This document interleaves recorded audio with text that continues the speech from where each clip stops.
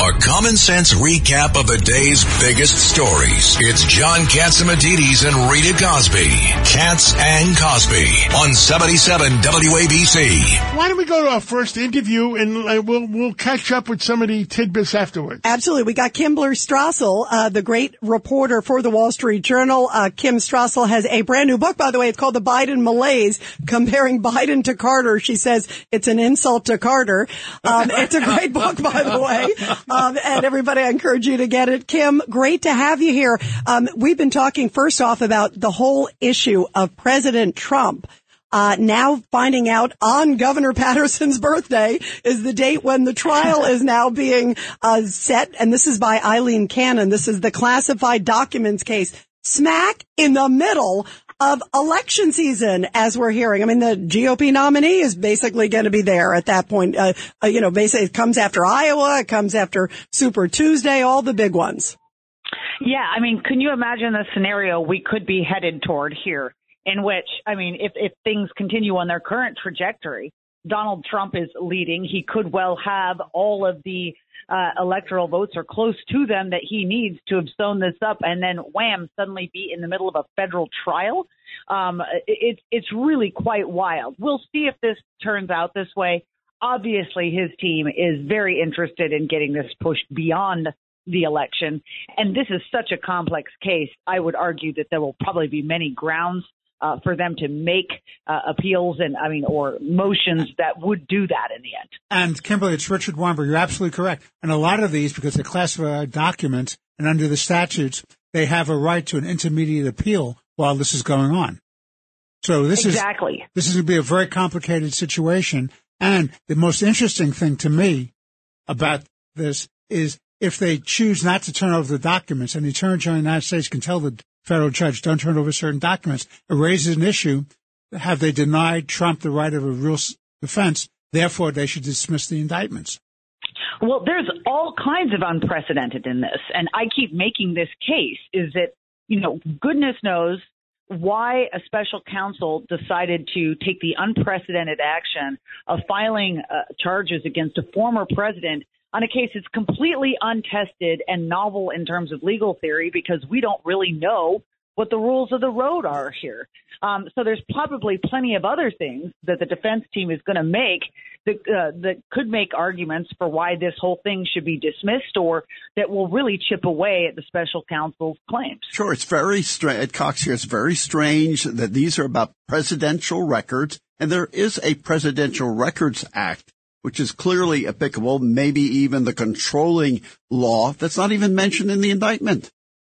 I know. Well, that was so noticeable.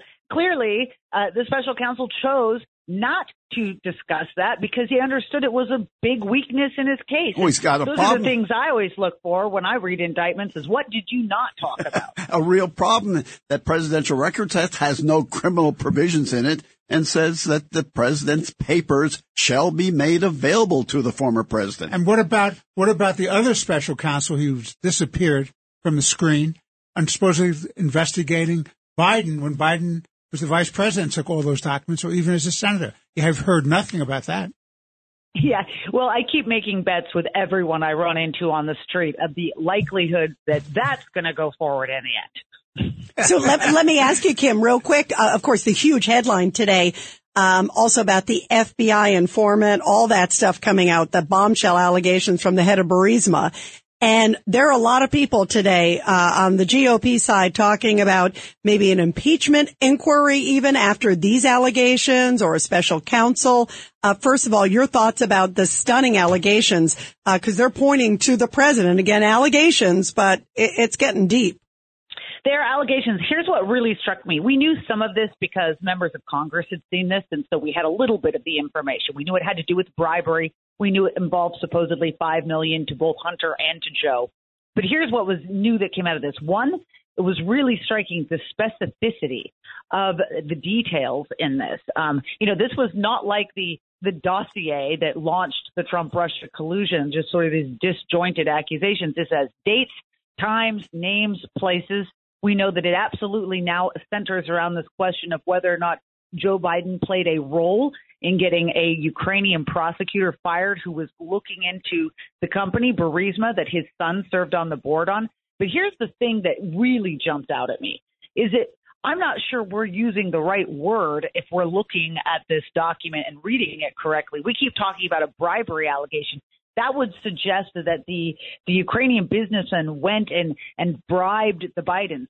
He's claiming he was coerced into giving these payments, which would make it extortion. Correct. Right. I'm wondering if we're using the wrong word here. Well, I'll give you both. When you ask for the money or you coerce for the money, that's extortion. When you receive the money, you're a recipient of bribed money. So you can hit them on both. Well, we can use both then. So we can use both. They're not mutually exclusive. Fair play. Have both.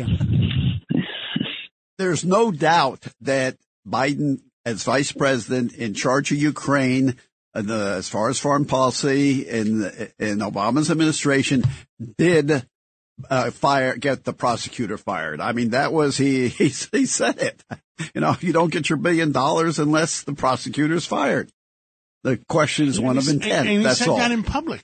Yes, son of a bee. I remember it's that famous moment at the Council of Foreign Relations. He bragged about it. Well, one other thing that I think is worth noting, just because of the comparison, is, and because it really puts attention on the FBI, just compare this as well to the dossier. The dossier was a bunch of allegations that had no bearing in any evidence in the real world, right? I mean, it made up these kind of wild claims that different Trump advisors have been offered shares of money in order to do this, or companies, et cetera. What we have here is actually somebody filling in a bunch of details or claims around things that we truly know happen, to your point. We know that Hunter Biden served on the board of Burisma. We know that Joe Biden was involved in the firing of the man who was investigating Burisma. Now we have a source making these continued allegations. But this brings up the question of, given the extraordinary amount of attention the FBI gave to the Christopher Steele dossier, the American public deserves an explanation of just what they have or haven't done to look into this particular allegation. Yeah, and also, Kim, President Trump was impeached, remember, tied to the call where he says, I was looking into corruption with Joe Biden in Ukraine. I mean, here it is. I mean, the irony, It doesn't escape me. No, it doesn't escape me either. And I mean, all of this is tied together in the end. And, hopefully we're going to get some more information here. Thanks to the bravery of these whistleblowers, we now know a bunch more. Thanks to Senator Chuck Grassley for releasing that 1023 form. There's so much pressure on the Department of Justice. It appears that U.S. Attorney David Weiss is going to come in and at least have a private meeting with House Republicans, and maybe we'll get some better answers here soon about that form. Absolutely. Kim Strassel, thank you so much. Wow, what an interesting day and all these developments. We really appreciate it. Thank you all. Have a great day. Yep. Thank you. And congrats on your great book, The Biden Malaise. Thank you, Kim. America. We are endowed by our Creator with certain unalienable rights: life, liberty, and the pursuit of happiness. At Grand Canyon University, we believe in equal opportunity, and the American dream starts with purpose. By honoring your career calling, you impact your family, your friends, and your community. The pursuit to serve others is yours. Find your purpose at Grand Canyon University. Private, Christian, affordable. Visit gcu.edu.